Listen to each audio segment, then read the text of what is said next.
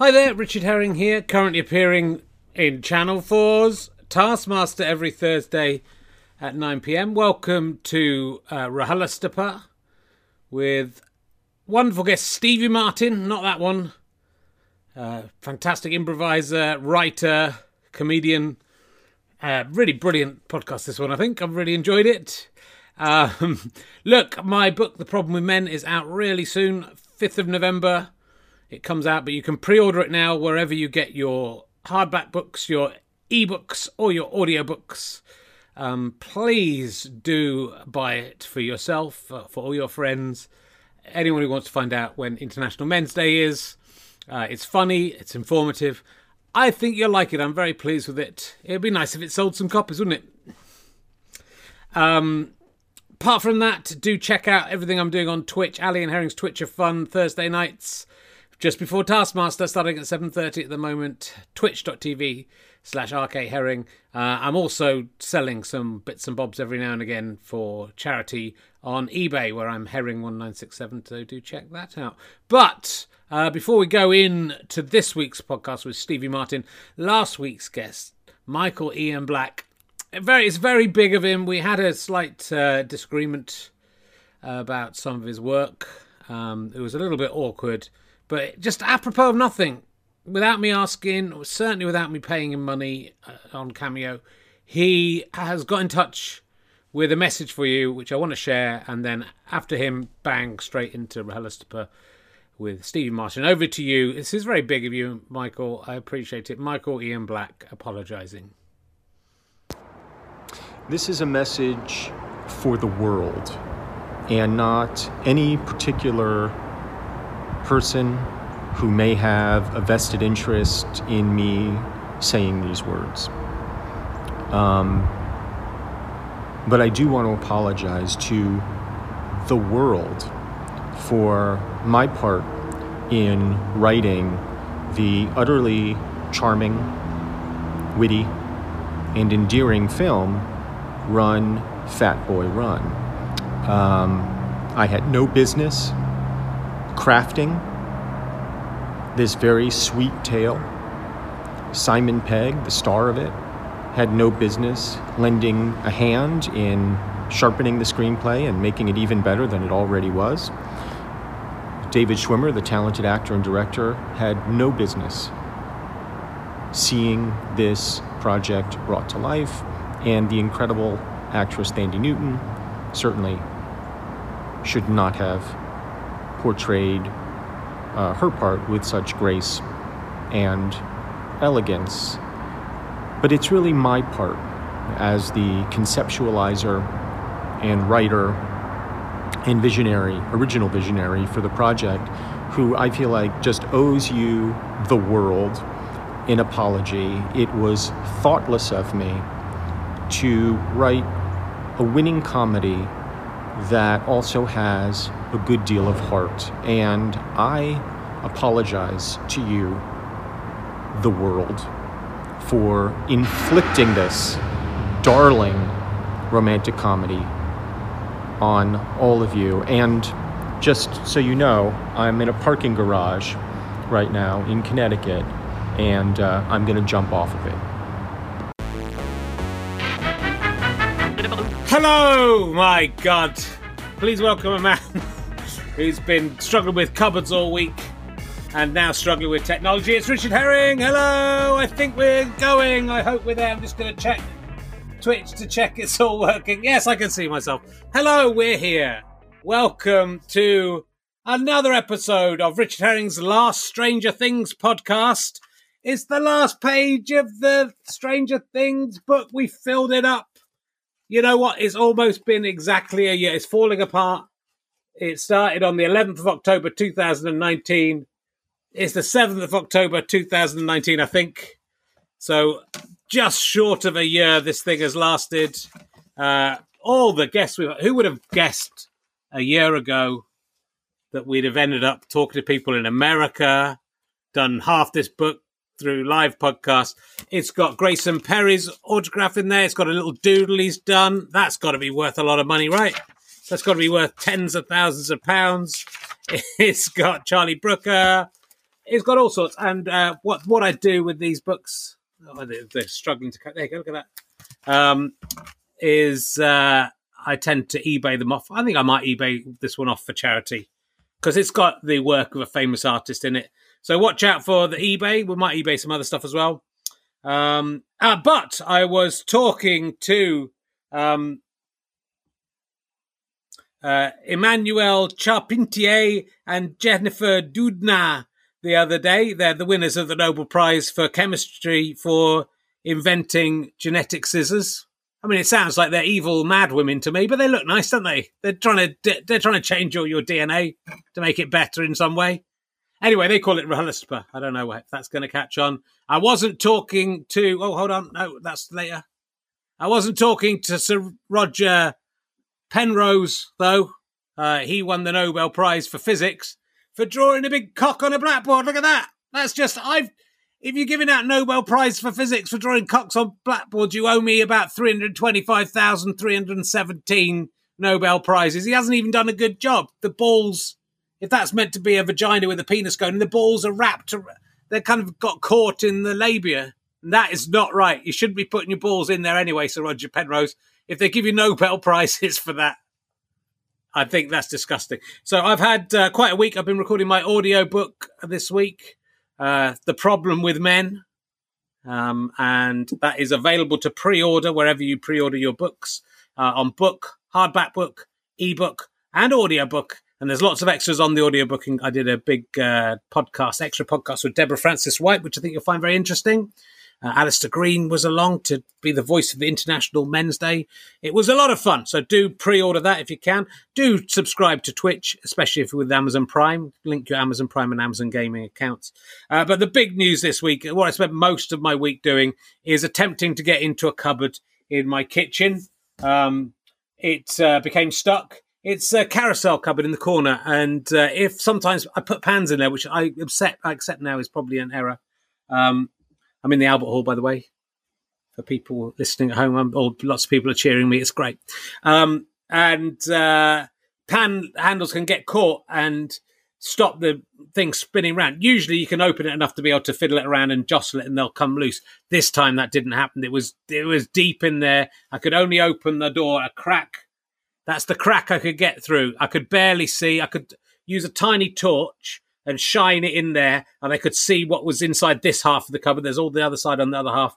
It was like a very shit discovery of King Tutankhamun's tomb, where there was some cheese graters and a colander in there. I could just see a pan with its handle against the side, but it was very difficult to get anything in there that was both flexible enough, because it had to bend around a bit to get underneath the pan handle, but also solid enough that it had some purchase on it.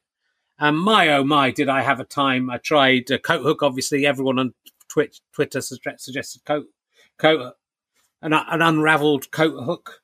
That's not called coat hanger. That's what they're called. And I tried some bamboo from the garden. Then the best thing I got was fresh bamboo that hadn't solidified. That moved it a little bit, got a little bit further. I went to the DIY shop in Hitchin, and I bought a curtain rod which just broke. I bought this, but look, that's not going to get in that tiny gap, is it? Look at that tiny gap, and look at that. It's not going to work. That's one of the. I bought it because I thought, well, it might do it, and also it's what it is. If you're listening on the audio, is one of those picker up things that old people use to pick things up so they don't have to bend down. But I thought it's a good excuse to buy one of those without accepting that I'm old, and I found it very useful for lots of things. We'll come back to it. It was a good buy, and that I knew it wouldn't work, but I thought let's buy it anyway. And then if anyone says where'd you get that, I go, I had to open a carousel cupboard. It became a big Twitter thing. People were suggesting stuff on Twitter. I was hitting it. I was kicking it. I was getting very frustrated.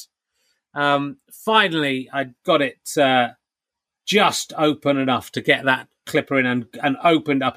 I have to say, it was the best day of my life. I got married. I've had 2 kids. The elation I felt after 26 hours of trying to open that cupboard, it was intense. It was the most wonderful thing I've ever seen. I had a headache beforehand. It was all better. It all went well. But anyway, that was my date. But a lot of people were surprised when I opened it up. I should say that there it is to prove that I used that. I reached in with this, managed to get it through, boom, and then managed to pull it. That I have 2 cheese graters. That was the big story on. Things are going well for me. Okay, I've got 2 cheese graters. I've got a cheese grater and an emergency cheese grater, because what if you lose your cheese grater, or one of your cheese graters is in the dishwasher and it's going, and you need to grate something? You need another grater. So my mistake was to put my emergency grater in the same cupboard as my actual grater, and that's why the royal family never travel in the same plane. It's the same thing. So I'm now going to keep they are currently in the same cupboard. Once I opened it, I did immediately shut it and jingle it around again to see if I could trap it again. It was so much fun getting out there. I haven't done much in my life, and that's I thought my wife would be really pleased, but she was, if anything, cross with me for doing it, because she had been trying to do it and she hadn't done it. And although when you're married, you are aiming for your goals are the same, it's still just a competition. You're competing against each other to do the same thing. And if one of you achieves it, the other one is annoyed. And that is the beauty of marriage, my friends. It's don't let anyone tell you it's a union. It's a competition all the way. Lots of people said we should keep our cans in there, not our pans, because then it won't happen. And that makes sense, because there's a lot of wasted room in there with pans in. But my wife's not going to concede that. Anyway, you've had a little glimpse into my private life there. How many cheese graters? There's too much. There's a Magimix up there as well. That can grate stuff as well. I've basically got 3. I wouldn't use the Magimix because I don't know how to use it, but also it takes a lot of cleaning. They're good though, but you never use them because they take a lot of cleaning. Anyway, look, enough of that. Buy my book. Do your Twitch. Remember to come back and subscribe with Twitch Prime if you're doing that. I don't want you spending any of your actual money on this, but it'd be lovely if you would spend Ian Amazon's money on this. My guest this week is probably best known for her appearance on So Beano. That is why we're all here today to see that. Ladies and gentlemen, will you please welcome the amazing Stevie Martin? There she is. Hello. How are you? Hello, good to see you. Cheers to you as well. I've got a. Oh, look, my drink's see-through. My drink's got people on it because it's green. Mine doesn't. But I did just pour it, the other one, all over myself. Yes, we've had quite a time in the right. We were going to do our little backstage interview, then the tech went wrong, and you spilt a whole glass of wine on yourself. Yeah. So like duvet, all my outfit, which was all white, all white outfit, like a Backstreet Boy. All my outfit's ruined. I probably lost the deposit on the flat. Probably my boyfriend's probably broken up with me. Yeah. So. It was good. We did when I came back to you. We were just discussing Vanish with your boyfriend. He was about to put it in the washing machine. You were going, no, you got to leave it to soak for 6 hours. It's a competition. A relationship is a competition. It's not you're working for the same thing. And I won that one despite having poured the wine because I knew what to do with the Vanish. So in a way, that is 2-0. That is. Well done. Congratulations. What do you remember about your appearance on So Beano? And can you tell people who don't know what So Beano is? Can't believe out of all the things that was actually one of my favourite. Good. It's one of my favourite jobs, Richard. One of my favourite acting jobs. I don't get many of them. I mainly do. Well, you probably will know me best for Woman 1, Woman 2, Girl 1, Girl 2 in anything. But So Beano was great because it's a kids show, which means that at any point that we wrote, I've got 2 writing. Is it a partner if it's 2? A triage. Yes, 2 triage nurses that I work with. And I used to be in a sketch group with them, and then we now sort of write together. And we got to write just loads of sketches for kids, given a theme. And what's so great is that the moment you're like, oh, I need like a clever punchline. No, you don't. Just do a big fart. And then it's true. It's so and that works good. for adults as well. It works for adults as well. It should do, but they don't. The commissioners don't like it. So I was absolutely. I just did this face. This is like my face, and then they'd put a fart soundtrack on it. It was like this. Yeah. So thank you. You do the best faces. I have to say, you're a very naturalistic actor in your sketches.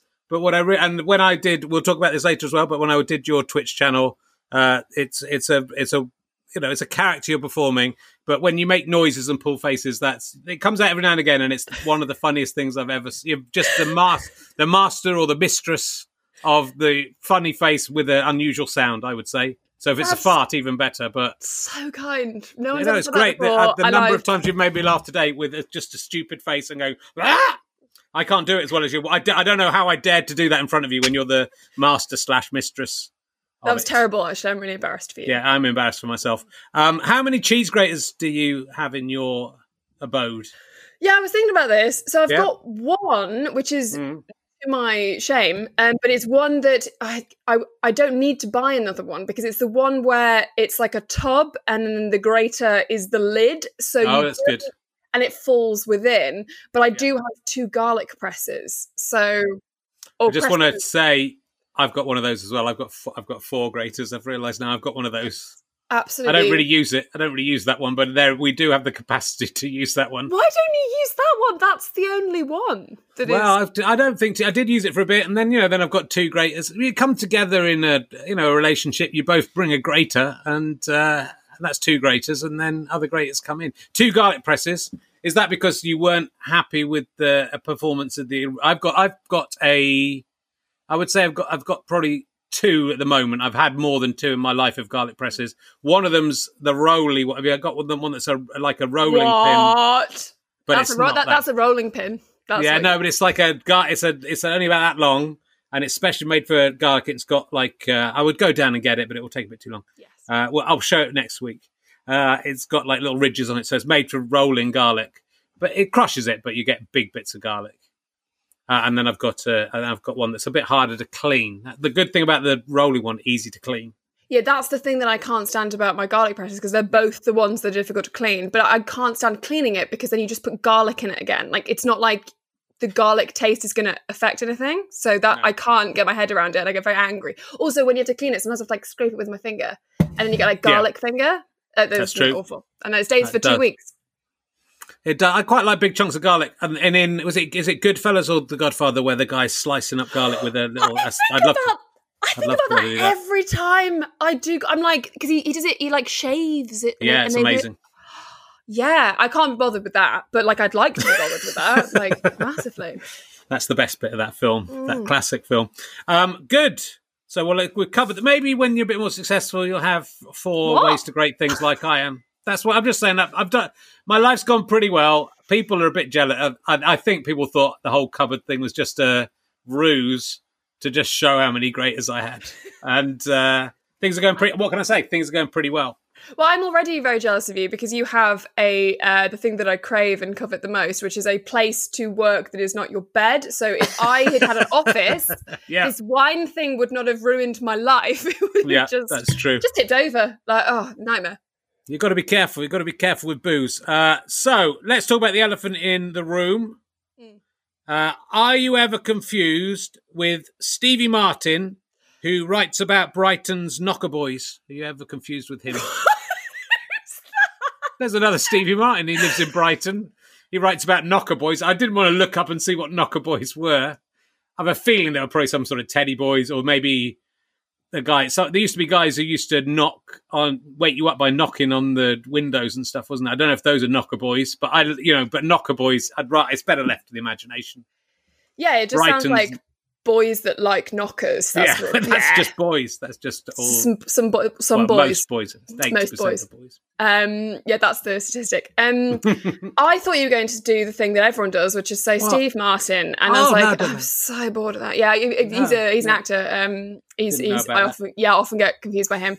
It's really helped me in my career when people are trying to like find, it's just he just comes up when you. I can't Google myself, which is really nice because he just comes up. No, I haven't. He's written a book. I'm very jealous of people who've written books. So, maybe I should get in touch with him. I think he's trying to write a sitcom about it. All I've found about him, and he did come up on more or less the first page of Google when I put Stevie Martin. Maybe it was I put Stevie Martin interviewing, as I do, to try and get little tidbits that I can work on. And then I thought, this is interesting, local author. And I thought, maybe she lives in Brighton. And then I looked at that, doesn't look like the Stevie Martin I remember. I wonder if he's confused for you. It must be annoying for him that you've shown up. He's a little older than you.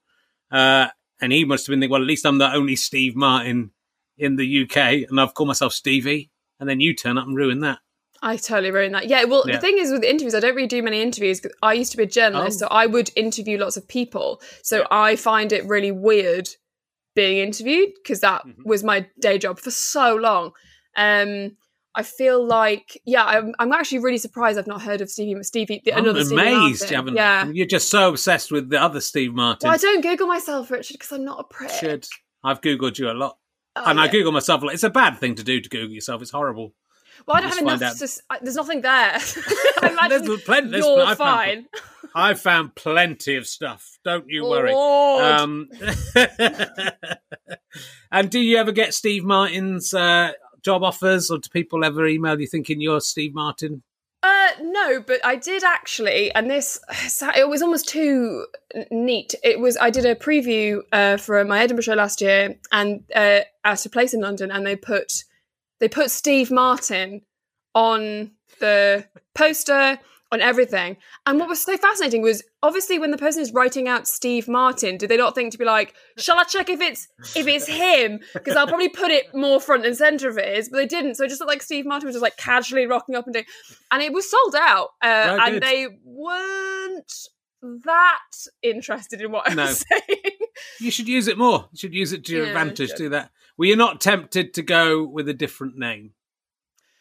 Well, when I was in the womb, there was a lot of arguments happening. I wanted to be called Tracy.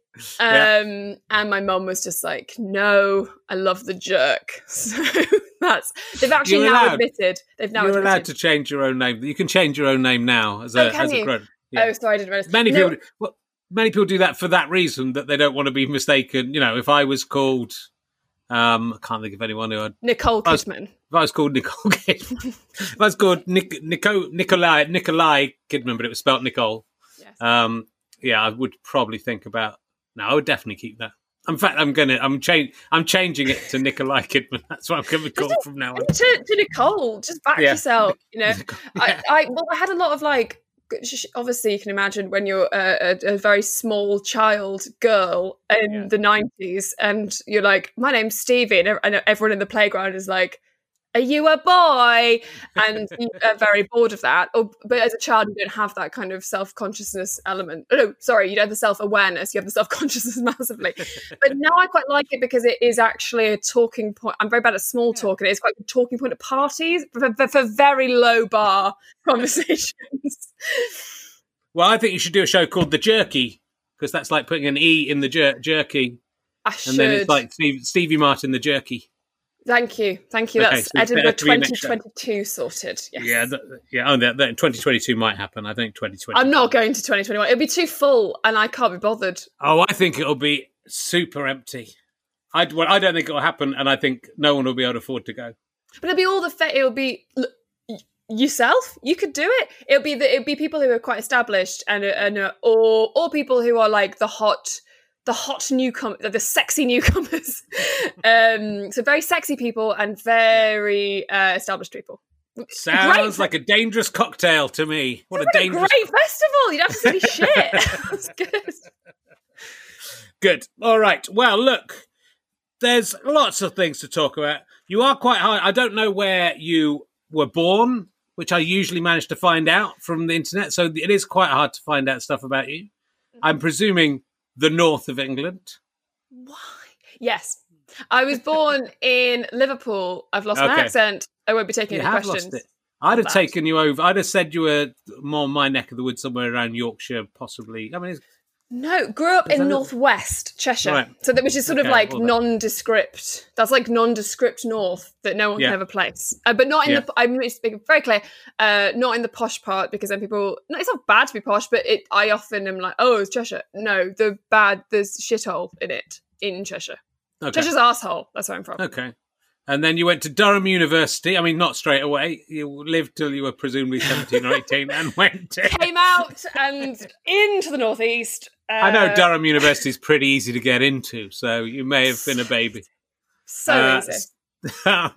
And you were doing English literature. I know that. And you did comedy. You were in the Durham Review.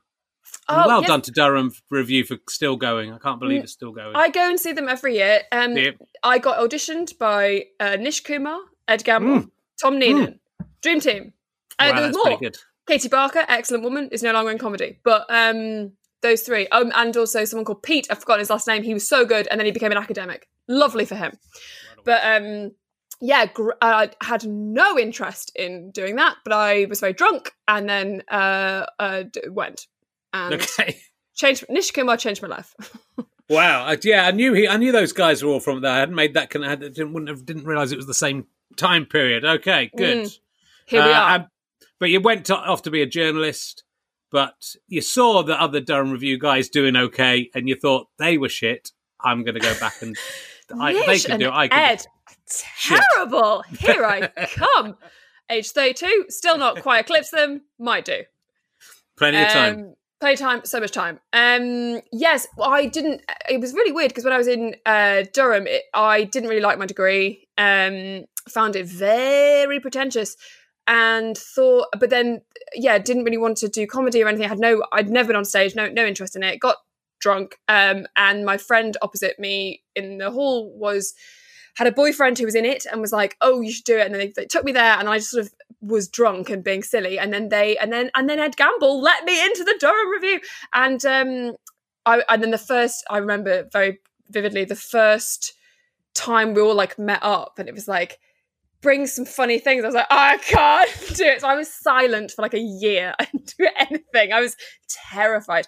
And then didn't think ever that comedy could be a career, which is so, and it sounds very trite saying it, but I did not think that comedy I didn't even consider it because all of the guys did comedy, but there were very few girls doing comedy from Durham. So I was just like, oh, and then I formed a sketch group with two girls who were in the Durham Review years after I'd like trained to be a journalist, and then I was a comedy reviewer, which has not helped me. Oh, were you? I edited Fest magazine in Edinburgh. Did you? My goodness, did you ever review me? No, I saw, but I've said this to you before. I saw that one of the first comedy show I ever saw in Edinburgh was The Teacher's Son. Headmaster's Son. It's a very memorable title. That's okay.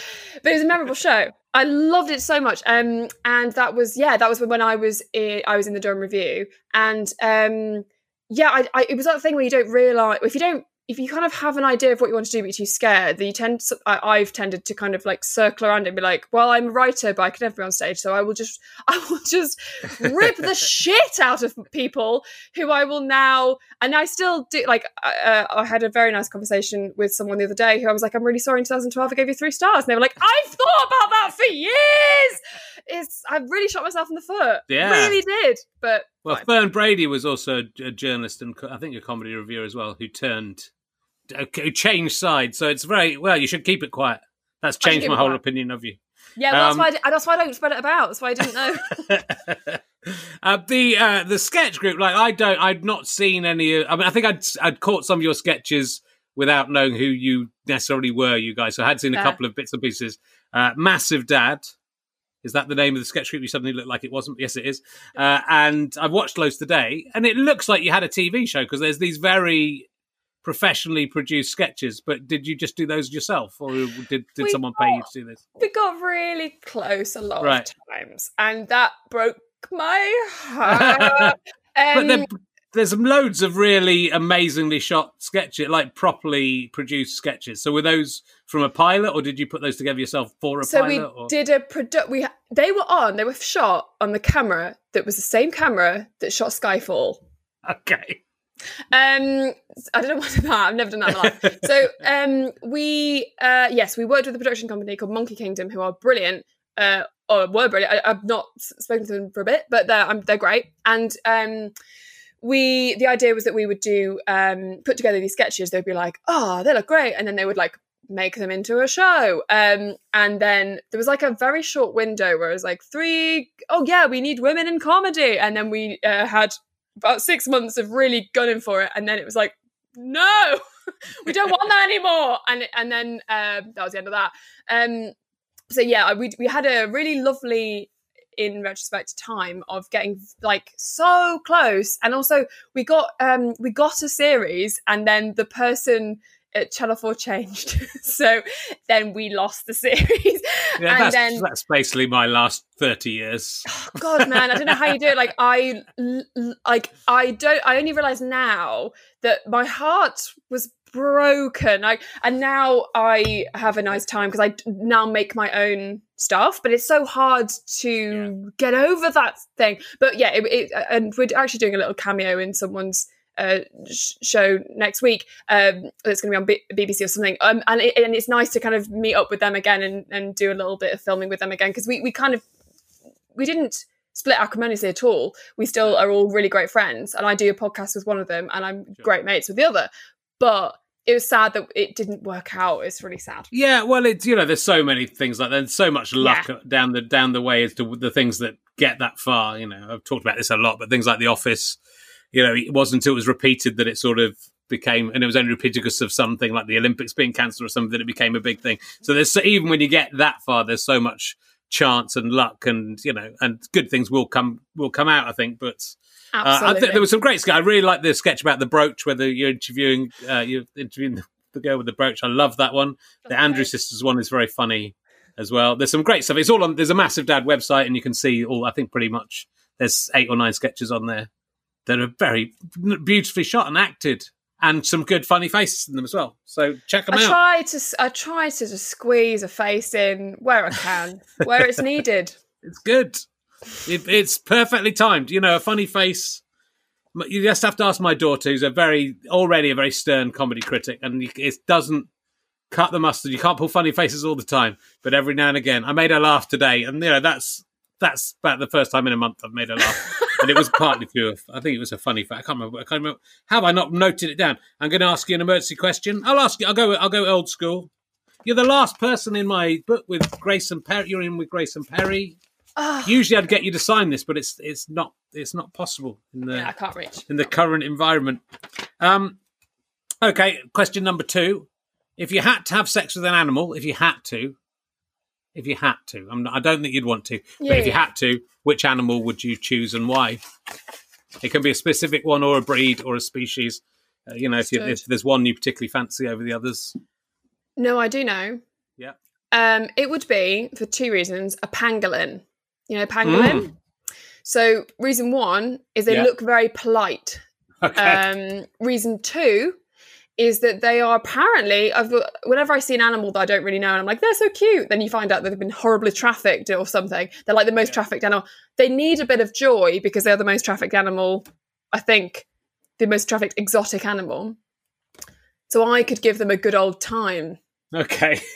They are, when it's almost like an alien. It looks sort of half a snake, sort of like an armadillo. Yeah, but you're not giving. They're like this, but they've got like a nice little.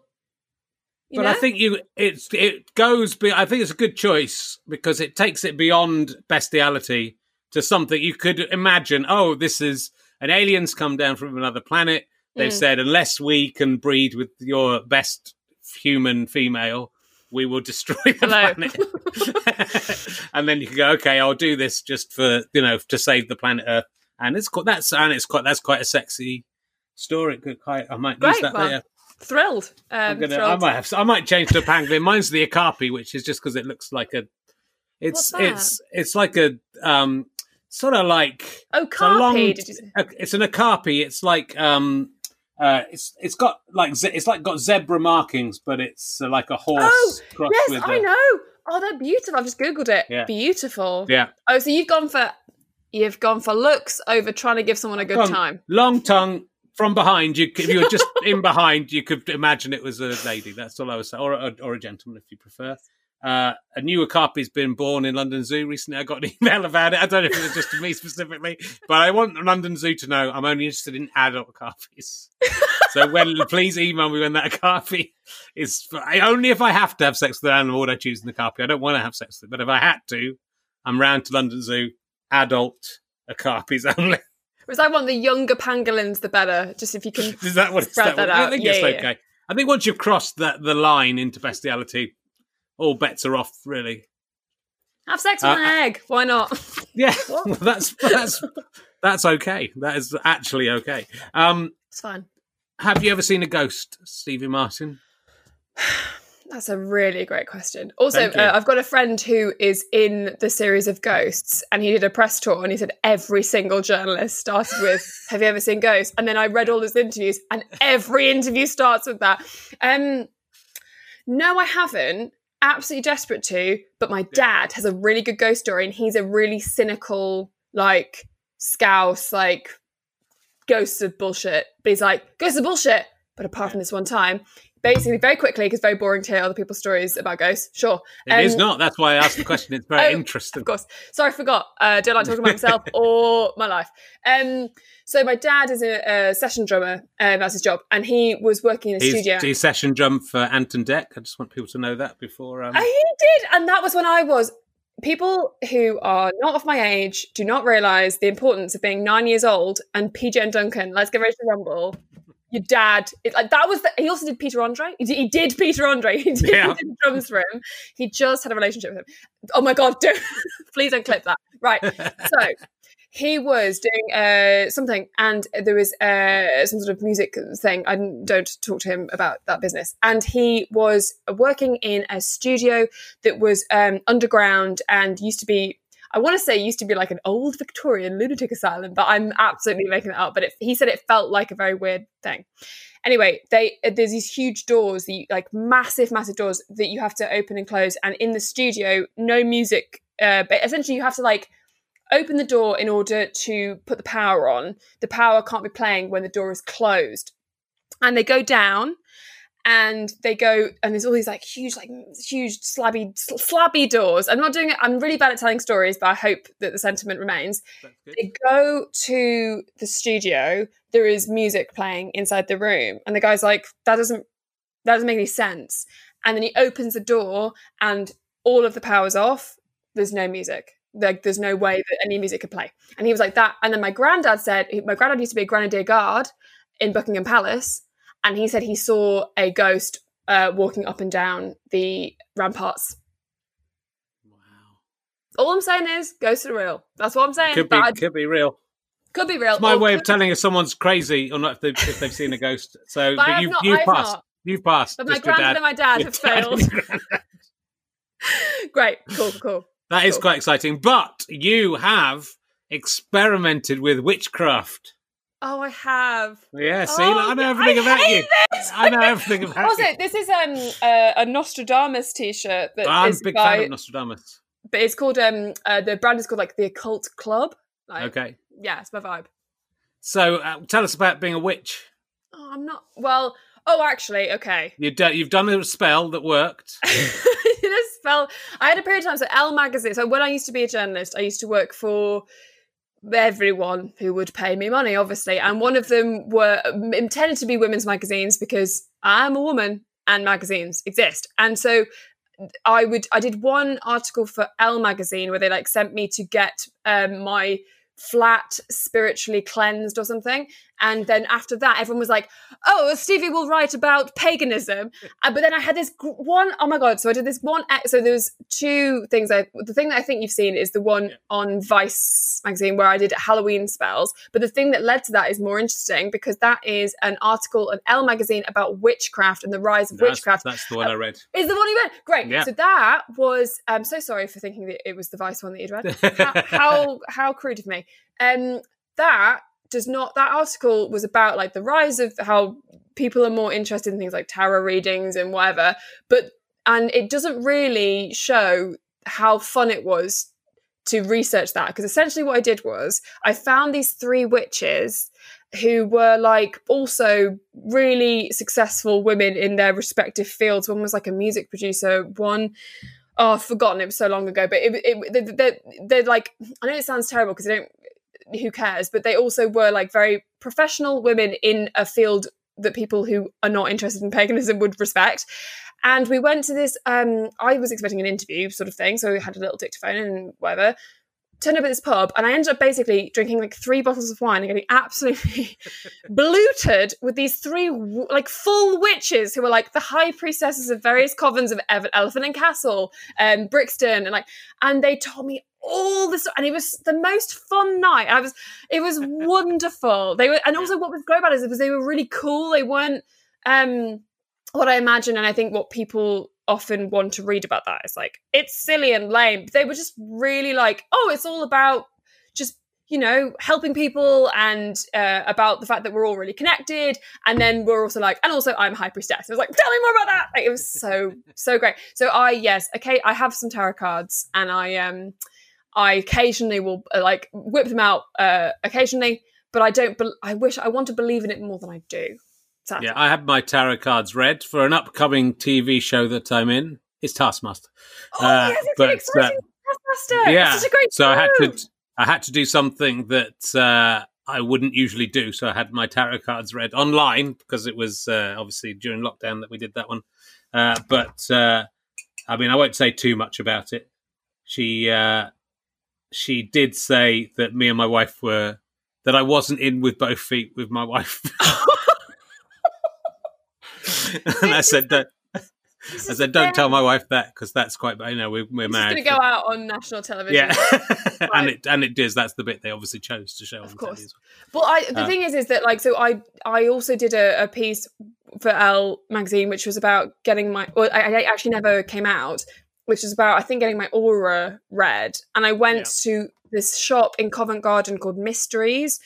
And it's like a very, it's a pagan shop. And in the the whole thing was about how like women and people are getting their auras read and all that thing. Like, we're all interested in that loads or whatever. Went upstairs, and there was like, the waiting room was full. Loads of different types of people all waiting to get their aura read. And then when the guy read my aura, I was so disappointed, because he was like, you will have a great career in mathematics. Like, I can't add up. And it was really like, because it was like, oh, you were so close to getting it. Like, it went like crazy, because basically you had to hold this thing that looked like a very metal knob, and then on his computer screen, which looked like a Windows 95 old computer that he had found from the past, which had my face, and then all of these like colors going around it, and it went like creative. At one point it was like creative, and I was like, yeah. And then it went mathematical, and he went, done. And I was like, no, you fucked it, mate. Like, I was so mad. I like it when they use technology. I had a girlfriend a while, 20 years ago, who was like into that hippie stuff. And we went to a health farm, and then we went to do a few things. I did Tai Chi with a woman who could see our spirit guide, who was a Native American, which I was embarrassed about, but we shared them. We'd been waiting to get us together, apparently, and he'd done it. He was really pleased, but it was a very bad relationship and ended badly. So I presume that was some kind of revenge for what my culture and civilization has done to his, which was what I would do if I was a Native American spirit guide. But I also did a thing where they tested allergies by making you hold glass vials full of substances, and then they passed an electric current through it, and then that would tell you if you're allergic to the thing. Oh my god! And glass doesn't conduct electricity, so that doesn't really matter what's inside the vial. But I was basically allergic. I was allergic to everything I like, is what they told me, basically. But that apparently those things that you can do now, where you like send your own hair. I send my own blood and they tell you like, oh, you're allergic to stuff. I got told that too. Apparently there's no science behind it at all. So obviously, of course, a glass vial is ridiculous. But I like it when they try to make it sciencey. So it's great when they go, look, we got this electric current and with this, and then we're going to do this, and it's science. And then it is, if you know anything about science. But that's good. It's fun. It's showmanship.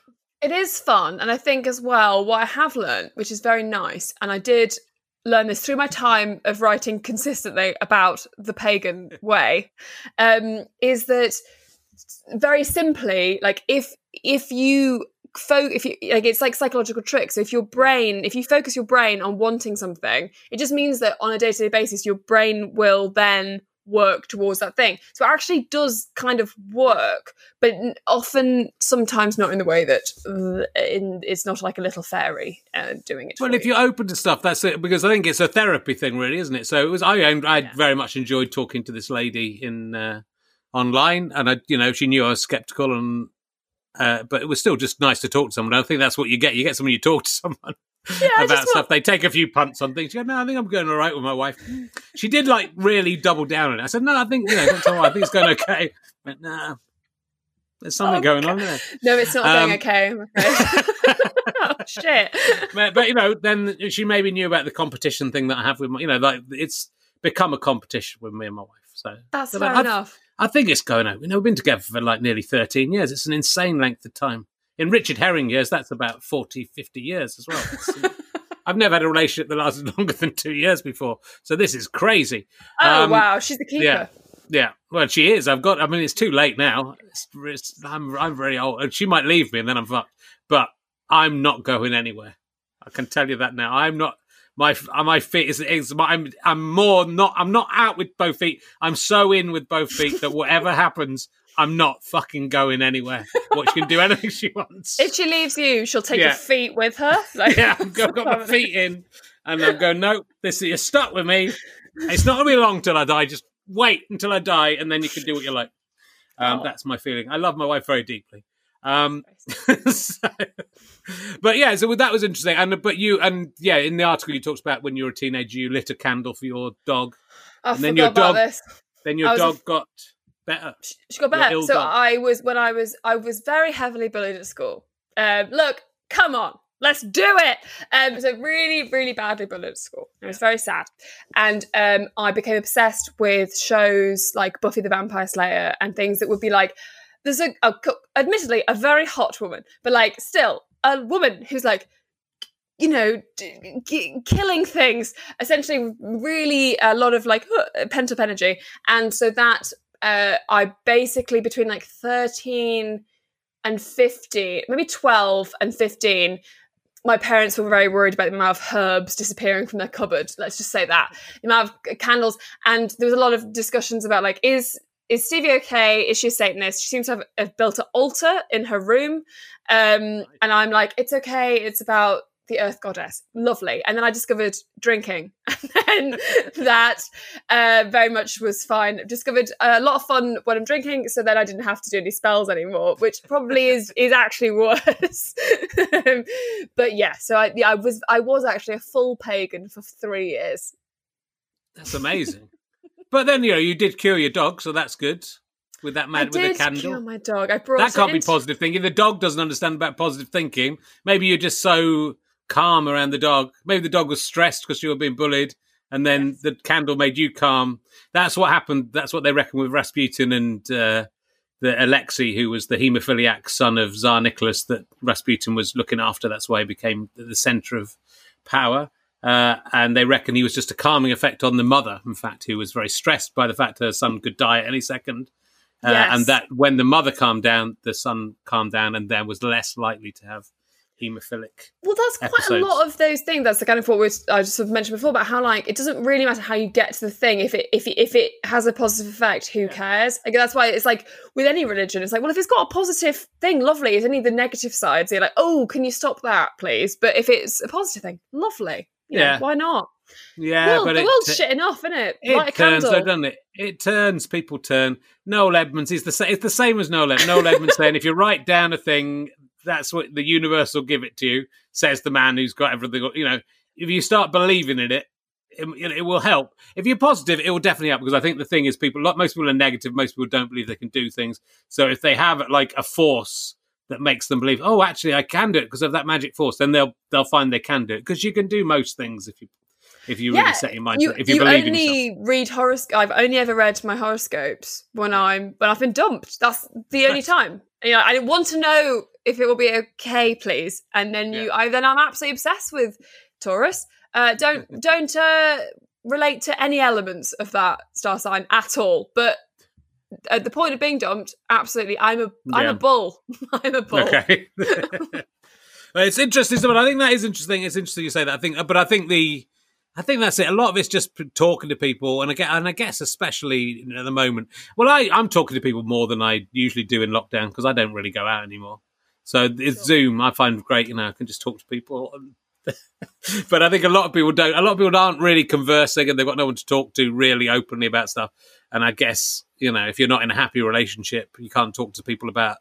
Oh, and everyone's got awful secrets they can't talk about. So it's nice to be able to talk to some exhausting lady on the having awful secret. But that is the thing. There was like everyone thinks they're very different and individual, and we all are individual. But the main thing, we've got like main core human needs, which is like I would like to be heard, and I would like my thing for you to go. That's interesting. That's all we really want.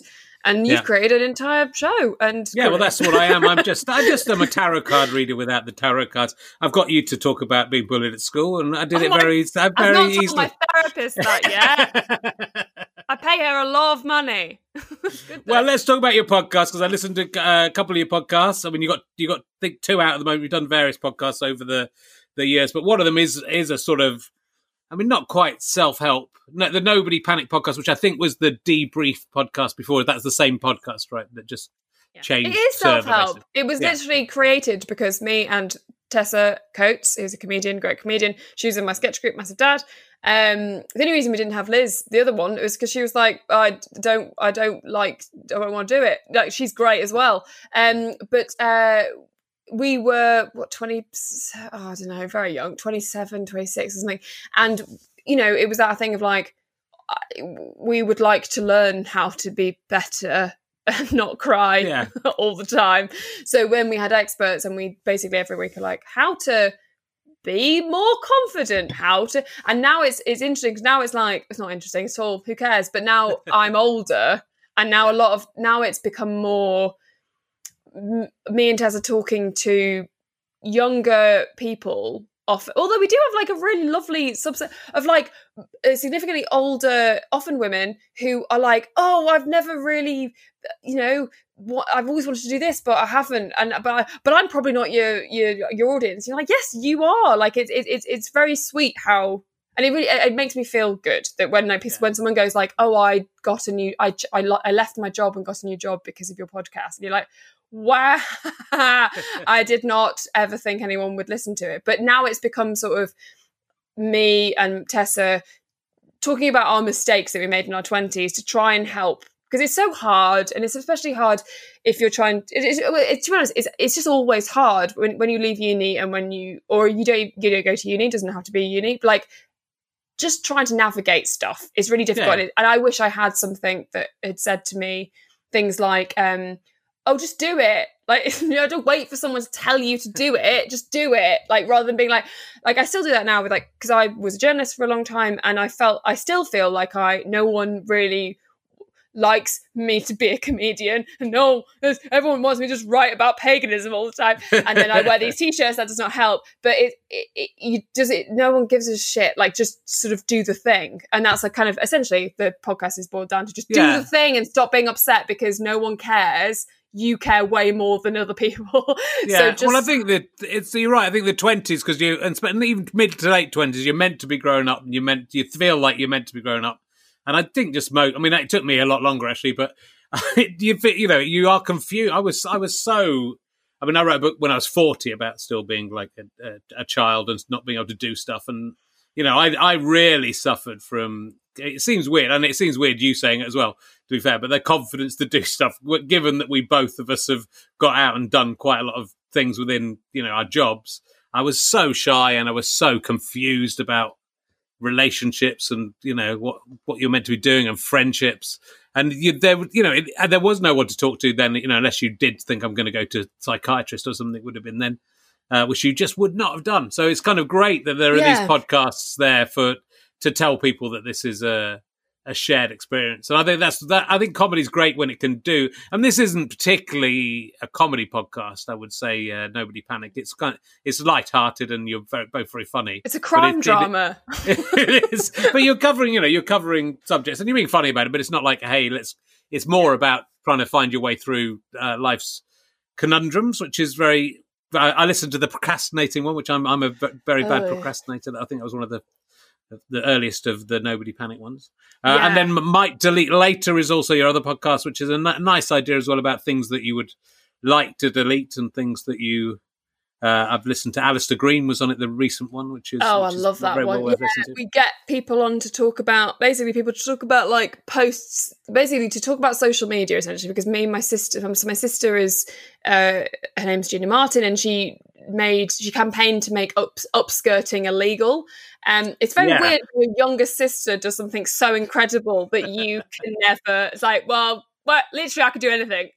That is better than anything I will ever do. It was amazing, but like I've there's loads of things that confuse me about the generations below me. Sure. I mean, this isn't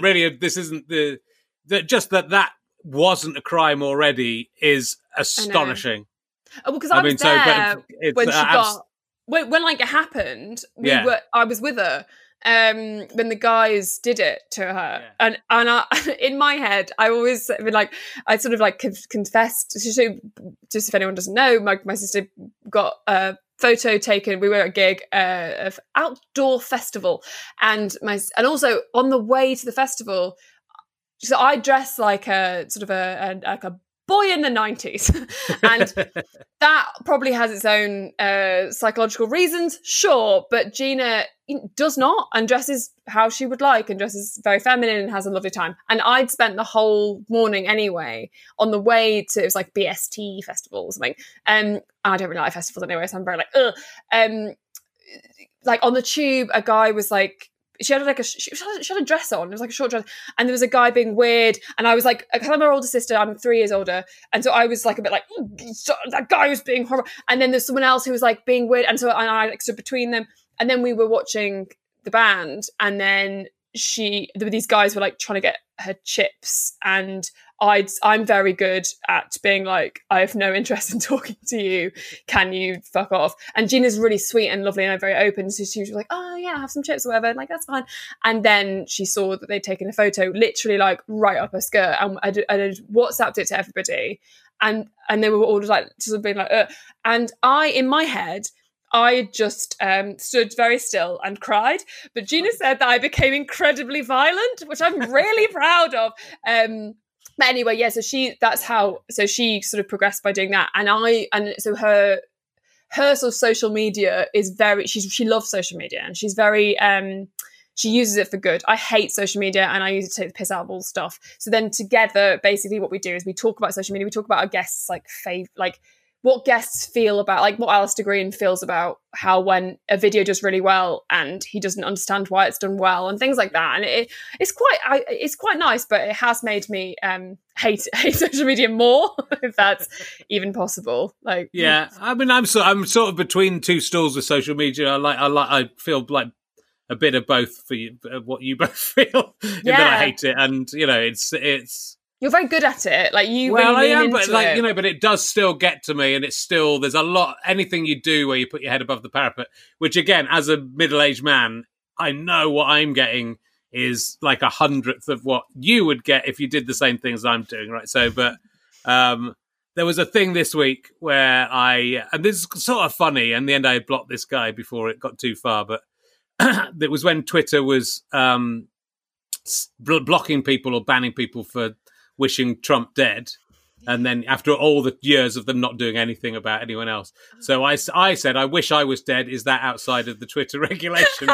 And then this guy said, and so, and then immediately I got an email saying someone's worried about you, that you might be wanting to commit suicide, and we're just checking you're okay, which I thought was like bizarre. But I think someone had read that and thought I meant I wish I was dead. Oh, and so I said, well, fair play to Twitter for having this thing, but that was a joke. So I said, look, I'm going to delete this because a few people think that I'm trying to commit suicide, but I'm making a joke about the Twitter regulations. And then a guy said, this guy, he retweeted after I blocked it, and this guy thinks it's funny to joke about suicide. I said, no, look, mate, I've deleted it anyway because people misunderstood it a little bit. Most people didn't, but a couple of people did. But this is what it was about. No, no, it wasn't. And then he says, I hope you lose everything that matters to you. And so, like, this guy, I could have said, oh, so you want my children to be killed? There's a guy tweeting about one of my children. So it's like, someone who's claiming, I mean, obviously, it's not about suicide, because I'm saying I wish I was dead isn't necessarily that you want to kill yourself. It's just saying, it's obviously a joke anyway, but it doesn't necessarily mean that. So he's read in his own thing, and then he's so upset about something about that he is then wishing my whole life falls apart. So, what I've realised after having gotten a couple of tussles with unpleasant groups of people. Well, your thing about the International Women's Day, constantly being like, when's International Men's Day? And then replying to everybody. That's what Twitter is. There's no nuance. You don't need to, and that's why I find it fascinating. That's why I actually really do get a lot from the podcast that I do, because hearing how people act on social media is something like how you personally deal with things and how you but you see, my problem is I can't. Well, it's good for that International Women's Day thing. I mean, because I can't. I don't let things go. Right, I should have just let. Every time I've got into trouble, I've done things that I've done dodgy jokes or jokes that have been misinterpreted or whatever, and I've been attacked by feminists. I've been attacked by Menonists. I've been attacked by all sides for jokes. And my wife just said one time, just don't respond to this, because by the minute you respond to it, it becomes a thing, and then it can become a newspaper article, and then it can be something from just one person. So that example, that one person choosing to misunderstand a joke and refusing to accept your explanation of what the joke actually was, and say, you're no, the person you were joking that made about suicide, and refusing to accept your apology and refusing to accept that you deleted it anyway. So I don't know what he wanted out of it, but it was up there for about a minute before I went, okay, look, it's not worth upsetting anyone about this because it's not that good a joke. But yeah, I got into, I made like a very, I just made a thing about pronouns and saying, just call people by what they want to be called, which has led to so much shit. I actually feel terrible because I really do. I feel like that, but I'm and what's interesting is I'm terrified to say anything because it's like I actually just don't. So I support people in like other ways, but like I wish I could just say something like that, but you can't because you get so much. But also I was going to say, you have like such a big Twitter following and stuff, and I have a smaller Twitter following, and then whenever I was talking to somebody last night, like as something I go viral occasionally of an occasion, and the first time it ever happened was this year, and then once you go viral once, then it kind of happens a little bit more. And what I find so interesting is, and before everyone was like, oh, she's gonna like bitch about going viral, oh how sad for her, but like you don't realize, but your whole time on Twitter, you don't really think that that's what you're there for, but you sort of are, because every time you do a tweet, you're like, hope that does well, but you don't but then when you actually go viral, I found I get really hollow and sad because because you get like, so one I did got like 150,000 fucking likes, and that is sort of, I guess, and I got like 3,000 more followers. You're like, well, that's sort of what the point of this game I seem to be playing is. But you only realize it when it happens, and you're like, oh, that's kind of what I wanted. And then literally nothing happens. Like, you're like, you get nothing from it. You're just like, oh, well, that happened, and now I have to do another tweet. What am I going to say now? It's so weird. And it's so weird to see, like, with everything else, like, you kind of covet things, and then when you get there, you just... Yeah, it is a weird thing. I mean, I don't really, because that's what this guy said. Oh, he's just doing this. He's joking about suicide for likes. And I've never even I don't even really know how to look at my life. I generally put things out there thinking this might get off. It's interesting. I think that cupboard thing genuinely became like a little bit of a Twitter sensation. It did. And that was like old Twitter. That was old Twitter where, you would get into, it happened to me years ago when I got a sofa stuck in trying to take it downstairs. And got it stuck I remember that. in the hallway. And that was another good one. It was like Stephen Fry got stuck in the lift, and it was beautiful, and it was everyone just having fun, and people come up with suggestions and you getting angry with their suggestions because obviously you've thought of them, or or they won't work because they don't know what's actually going on, and it's just that's where Twitter can be really good fun. But yeah, I've found the reason I've stopped doing I'm going to stop doing the International Women's Day thing, which was a difficult decision to make, but it was too it was too much of a mental drain, and I think I'm quite strong on it. But that's this thing where, and then John Ronson just said to me, look, just block anyone comes back at you, block them, and it actually, what you realise is it's about 30 people, and it's about 30 people really going to town on you, and you block them all, and suddenly, oh no, it's okay again. That's not true of everything, but of that particular issue, which is so it's so bizarre. Out of what's been extrapolated out of one tweet I did, the stuff that people come back to me and tell me that I believe as a result of that one tweet saying Sam Smith should be able to call themselves whatever they want. And it's not that hard. And you call people by whatever they want to be called generally in life. It's not that difficult. Now I'll get into trouble again for saying it again. But, it's so weird to think of that. And then, it does become, you get little threats. And again, I know that as a man, my little threats or these little, they're still threats. Someone's going to get him. Yeah, but it gets to you, and you have, and so I think I've got less good at taking it. I think like there's a comedian part of me that kind of enjoy. They're just like hecklers, and International Men's Day and Women's Day thing is just like dealing with some hecklers. But I'm sort of being the heckler as well in that certain circumstance. But yeah, as I've got older, I think it's just it just sort of because then after a while, like I guess it just is like depressing because it's just like so many people think this. Yeah. What is wrong with you? And I think that kind of you had Bilal Zafar on here, and he's a friend of mine, and he's really funny he's really good at like he winds people up on Twitter, and he finds especially winds racists up on Twitter. Yes. And I sort of found that quite inspirational because I find when my thing is that when I do something and then 5 men explain the joke that I've done, fine, and I don't. It's who cares? Like you've explained the joke. If anything, actually, now we were saying before about Alistair Green didn't know why his video was funny. That wouldn't have worked if he was a woman because a man would have just explained it to him. That would have been fine. But like I find that so, and I also want to engage in it. Like, and I really want to talk to them. And I never. So my sister consistently puts her head above the parapet, says stuff, like really puts herself out there about issues. And I don't because I'm terrified and also that's not my vibe. I do stuff quietly, but I don't talk about it. And I did put my head above the parapet for the first time ever this year when there was like a lot of stuff about the comedy industry and sexism and all that business. And because I'm a journalist as well, that meant that then like the Telegraph were like, do you want to write an article about this? And it was like, fine. And I've got people involved in it, fine.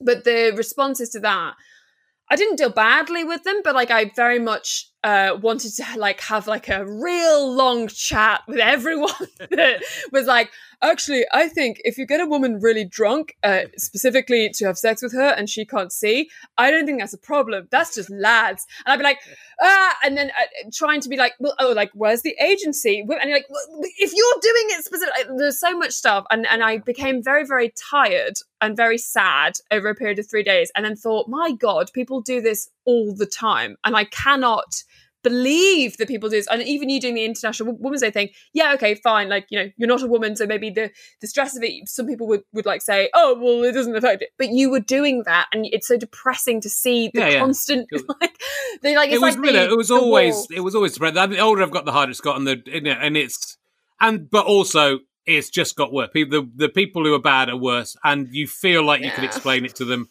but you can't. So every time that something's been misunderstood, I've attempted to go back and try and go, no, look, this is what I was saying. I wasn't saying that. And it just makes it worse. It absolutely makes it worse. Yeah. And so the best thing you can do, block them. And I really would say this, it's block or just don't respond because they will move on to the next thing. None of these people care about it, you know, and none of them, to not be able to see your own, you know, to be upset about what you perceive as a suicide joke and then wish someone to lose everything in their life. That's not a consistent worldview. Oh, when like the person is going, oh no, it wasn't about that. They're like, yes, it was. Like, how? There is always a drop off of reality, and that's the thing. And I also think that's like very consistent in social media in general. When you're having, there's like a drop off where you're like, oh, and now I've lost you, and you are so clearly... there's no point. You know, the number of people that you're convinced, and it does happen. Some you have a chat and you go, oh look, actually, you know, you've got a point and I've got a point, and maybe we'll meet in the middle. But then you're not going to convince anyone. It's not worth it, I don't think. You know, and I think that's hopefully what will happen with social media is people will go, look, there's no point in doing this on social media. It's just making things worse, and it's just putting people into tribes. And let's go back to using social media as a silly thing. It's now destroying democracy. It's not fun anymore. Yeah. Now governments and countries are falling. Probably, and it all because Mark Zuckerberg was quite horny at uni and wanted to like women. But that's what's hilarious about that. It's entirely about a guy wanting to find a way to hook up with people, which it was. God. You know, it was a good way. I remember what life was like innocent. Before Facebook, and it was very difficult to hook up with people. You know and what? after Facebook, it was a bit easier. Yeah, so I was Facebook 2006. Absolutely loved it. Real fan. And now, what is that? But look. How long we've talked about it. Good podcast. You can imagine. Might delete later. I'm going to say I'm probably going to very quietly ask you to come on the podcast because I've. I think it's a great podcast. So I mean, we may have just talked about everything we were going to talk on it, but it's a great idea, and it's very lighthearted and fun. And then you ask about what you would, it's just nice. It's nice to ask what you would delete. And it's nice that how is it working with your sister. I mean, I always find it a bit weird when people are that close to their siblings. Right. But how is it? How do you find? It's fine because between. So what? She was 13 when I was 15. So like we basically were going through the terrible puberty time at the sort of same time. So we hated each other, and Right. we didn't hate each other, but like we had like a period of time where we were just sort of like not really like. And then what was nice was then she moved to London. When I was having quite a bad time, when you first move to London and you're not like a rich person and you're like, oh, I can't live in Charing Cross. What? Oh, I have to be a waitress too. Oh God. And the rent is so high. So we became very, very good friends. And she is my best friend. And that is weird, but it would be weird if she's my best friend my whole life. We have had periods of time when we haven't been in each other's lives. But now when we're a bit older, what's nice is, yeah, she kind of has all of the characteristics of my parents that I would like, and I have the other ones. And then we both know how to. But also, it's like, well, like our social media. That is the one thing. That's the only argument we've ever had. Like on Christmas Day, I accidentally called her an influencer, and we had a full blown argument. My parents were like, "Just gonna have some dinner," and she's like, "The thing is I'm an activist," and I completely understand now. But that's the one. And so then when we wanted to work together because we get on, and so we were like, what's the one thing that we could because let's get back to their argument. On the day of the Lord, on the one day of Jesus Christ, we screamed, very religious women, we screamed at each other. Yeah. Was it you that slept under a table when you moved to London? So I moved to a flat with two friends, and the first flat we lived in had maggots in the drawers, so I couldn't put any clothes in there. And then I would wake up and my landlord would be sat on the end of my bed reading his own Post, and I was like, London's wild, like what a wild place. And there was they said it was a 3-bed. It wasn't. It just meant like 3-bed as in like move a bed into the living room. So the third housemate was like, I guess I will live in the living room. And then the second flat we lived in was dreadful. That was when it was, I lived, so me and my flatmate had 6 months in a bedroom, 6 months, and then we would swap. And the swap was you would live underneath a table. And I paid 500, I think it was £500 a month to live under a table. Well, and also, you got a table. Look, I've got a table. I have was it a Morrison shelter in the World War II? It is. Like, well, if we're bombed, it's fine. And that was good. But also what was so sad is that when we swapped, and I had the bedroom for also he picked the flat when I was in Edinburgh doing best vaccine, and then I came back and like, great, oh, what have you done? And then when I moved into the table, it coincided perfectly with getting dumped. So then I was like dumped and under a table, and then we had this little yard outside that was tiny but had like this, they tried to make it nice by having like bamboo around it. And I remember sitting, I'd gone to Latitude Festival and then like written a review for it for free for a website called like Haha Bonk joke note. And I was sat in this yard and I was like, oh, dumped, but at least I'm a journalist, right?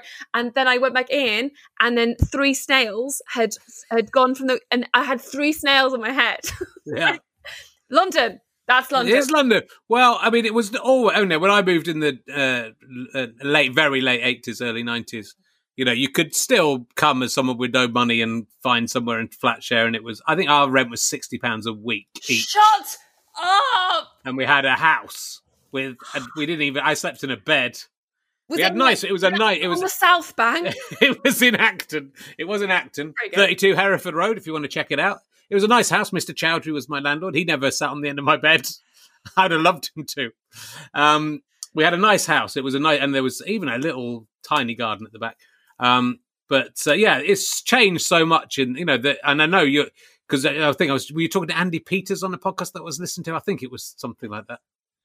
And, you can't now, to come to London and to try and make your way in show business or any of these businesses, I mean, ignoring the coronavirus, which makes it a little bit harder. But it's impossible, surely, for most people who aren't from rich families to do it. So you have to make live in those kind of places. Well, it's just hard. Like, so the journalism industry, I don't know, I can't speak for it now. I can't imagine it's any different. But when I did a MA at City University, great university, like really that it was the best journalism course in the country, and I'd got into loads of places that were cheaper, but I was like, but that's the best one, and I hadn't got into Oxford, so I had to take this one.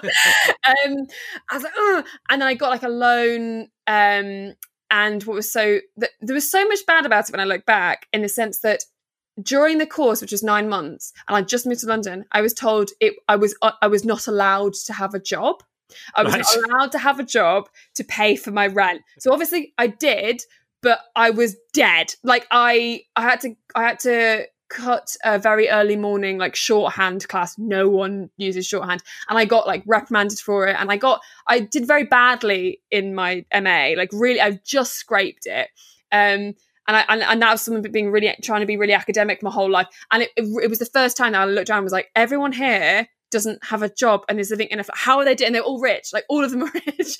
And then they all got jobs because they were rich and they had connections, and also they were rich and they were able to then intern for free. I had to be a waitress full time. And it's just like, anyone trying to do that, like the maths doesn't work. Like it just doesn't. So it'll be like 2 years to get a paid job. Like it was dreadful, like journalism. Like it's so sad and it's so hard. But the thing is that you can do it. You just have to. And I get emails being like, "How do I be? Or how do I do this?" And you just have to. You just have to do it. Like you just have to sleep under a table. You just have to sleep under a table with snails on your head. On the head. You can eat those snails. So that was a great day for you because there's my dinner sorted out. I don't have to pay for dinner today. Sorted. Crack shells open. Mollusks. Like it's actually. I think that's true though. So if you with all these things, you have to really want it. And while I do appreciate the posho people have that advantage, I think. Also, they don't necessarily have the hunger for it, right? So if they get the connections and they get through, fine, they get the job, and but all of these things are so competitive already, and you need to fight and compete, and you really need to want it. So if you've for me, that was eating baked potatoes and drinking £2 bottles of wine for the first 3 or 4 years I lived in London, and I thought that was hard, but you do it. But now it's hard. Well, no, you don't care as well when you're early 20s. You don't think it's hard. You don't really care. But it is. But I think you've got to have that dedication, which clearly you have. You've worked. I mean, you've basically got 5 or 6 jobs, and you've just kept working away at them all, haven't you? Which is what you have to do. Yes. Let's quickly. I've kept you for a long time. Sorry. Been really. No, don't be sorry. It's fascinating talking to you. Let's quickly talk about your Twitch stream because you're on Twitch usually at this time. Is it usually on a Wednesday? Oh no, it's usually on Thursday. You're up against Ali and Harry's Twitch of Fun, which is a bold mood on your part. It's hurt me. It's really hurt me. Yeah, I'm sure it has. Well, I've been on your show, the book club, which is it's an improvised. Which I think the thing I love about Twitch and the experimentation of Twitch, which is, I mean, I'm doing a few things that I was doing already, but the puppet thing is a new thing. I would never have done that without Twitch, and I would never have done it without COVID-19. So thank you very much, COVID-19, for essentially revealing me as an insane maniac. But it's a real punt. I was nervous before doing it because I think it's really literally.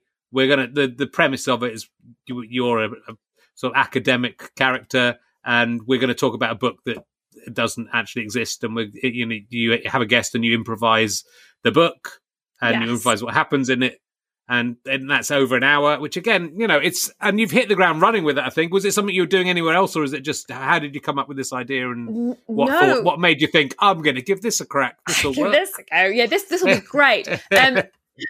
No, well, I suppose I wasn't doing any. I felt like I wasn't because I'm doing lots of other creative projects, but not comedy necessarily. And I felt really like I don't don't know. I have a very complicated relationship with live, so live comedy. Love it. Also, don't. And my friend Bilal Zafar was doing Twitch and doing loads of stuff, and he basically forced me to do it, and I didn't really want to. But then over like a course of 3 weeks, I was like, oh, like what would I do? And I really like playing very confident people who are morons. Like I really enjoy that. That's the only kind of. And I did do English literature and I did hate it. And I thought this will be a very good way of exercising that. And I did like a couple of years training. Sounds like over the top, but did like some improv stuff, but it never really, I couldn't really like translate it into actually, gigging or doing anything. I just kind of, because I didn't really want to, I just sort of learned some stuff and I really enjoy it and got a little bit of confidence with it. And I was like, oh, well, the perfect thing would be to get mates on and talk about a book. And so also as well, like, my shows that I do, solo shows in Edinburgh, are very like multimedia. Like I use slides a lot, and I also like, it's very silly. So it's kind of the same thing. Like I do like, I'm not an academic, but I affect the same sort of person, which is like, sure. I'm an expert. My last show was like, I'm an expert on social media. I'm also really great at it, and I have no psychological problems because of it. So here are all the reasons that, and then just showing that I have massive psychological problems. But it was all like screens and fucking stuff, which is a nightmare. We just do stand up so much easier. But it was a nice little kind of jump, and it's been so fun. Like it's been really fun, really frightening. But I've really enjoyed doing it. It's really like perked up my week, I have to say. Good. I find it really interesting. It's and the stuff that Bilal's doing as well, but and a few other people as well. But it does feel like it's a slightly new feel of a way to do comedy. But also it's because you've got that. It's like podcasts, I suppose, as well in a way. But it's just that immediacy of it being filmed and the ability to kind of put in extra bits and pieces. But it is really, it's a thrilling thing to do, right? So I've really enjoyed doing Bilal's show, and I really enjoyed doing your show. It's really interesting to find out whether you can just make something work from nothing. And you actually can. Like, I've not had there's not been one single guest who hasn't had anything to say. Like you have to, so you just make shit up. And it's great. And I think me and Bilal are going to do a show together as well, which is great because I really like working with him. Like it's really, and I think there's just to also build. It's like there's the possibilities are essentially limitless until all the celebrities join, and then we're now competing with reality TV stars. Sure, but like for now, it's like we'll see. I mean, I think again, it's the same thing. It's like podcasts. It's taken and you've been doing podcasts for a long time already, but I've been doing podcasts for 12 years, and it's taken 10 or 11 years before celebrities have started coming into it and realised they can make money out of it now. But I think that just that immediacy and that, you've basically got a TV studio that it's sort of limitless. I really think it is. I think it'd be very interesting. Hope more comedians come into that's partly why I wanted to have you on. I think it's important for people to check out other Twitch channels. Yours is Stevie M, but with a 5 instead of an S. It's such bad. Like it's really difficult to explain. It's hard, but all of it, like my Instagram, my Twitter is that, so I have to be that. It's Stevie M. The S is a 5. That's like. Unfortunately, 5 TVM, which makes no sense. And you go out on Thursday. You do your book club on Thursdays at 8 o'clock. Thursday, directly in competition. Unbelievable. I know, but I've started doing like a thing on Saturday though, where it's really fun. Where I've been like modernising Shakespearean sonnets, but obviously not like silly. Like the last one was like, oh, a snowman is trying to give someone a blowjob. Like that's the vibe. I'm trying to do a bit more like ad hoc stuff. If you can't because obviously everyone here will be like, well, I'll obviously be watching Richard. Well, it's okay. You can watch me. You can catch up on me, and you can catch up on you. You don't have to watch them, but it's fun. I mean, yours is a bit more interactive, I think, probably than mine as well. So I don't really use the interaction too much on Twitch anymore. I love the chat. I'm obsessed. It's nice with to chat. Yeah. So watch you live. You can catch up with me, and do follow and subscribe. And are people able to do that Amazon Prime insane thing with you yet? Have you got the ability to? I think so. So people can give you money every month. So give Stevie money every month. Give me so much money. She's got snails on it. She's living under a bed. No, you're not. My flat's fine now. But your bed has wine all over it. You're going to have to buy a new bed. So, buy a new bed. But check out all the people on there. There's lots of people, and it's worth supporting. Ashley Story's on there. Bilal Zafar, Ian Lee. There's, I think Alistair's Green's coming on soon as well. Sue's Kempner as well. Very good. Oh yes, of course. Yeah. So there's lots of people. Please spread your £5 free Amazon Prime things around if you're with Amazon Prime. Look, I'm going to let you go because we've been talking for ages. It's really lovely to chat with you. Thank you very much for agreeing to do this. So just more podcasts. Is there anything exciting coming up outside of the world of podcasting? I'm writing a book. Wow, good. Can't talk about it, so pointless. Okay, you can't talk pointless. If anything, pointless. Okay, well, buy my book instead, The Problem with Men. And then Stevie's. And then buy my book, The Problem with Women, which is coming out now. So, which is just there's no problem. Women are all wonderful. They're all wonderful, and men are all bad. That's what. Read the book. Good. Look, thanks so much for coming on. I'll see you again very soon, I hope. Thank you very much, ladies and gentlemen. The amazing Stevie Martin. Thank you. See you next week. I think it's John Cairns next week. I think. Great.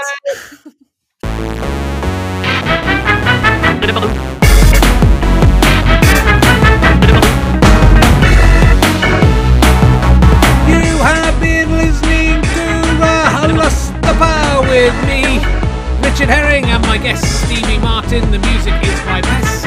Thank you very much. I'm indebted to my friend, co-director and producer of this stream, Chris Evans, not that one. I would also like to thank everyone and Twitch for helping us make this wonderful stuff.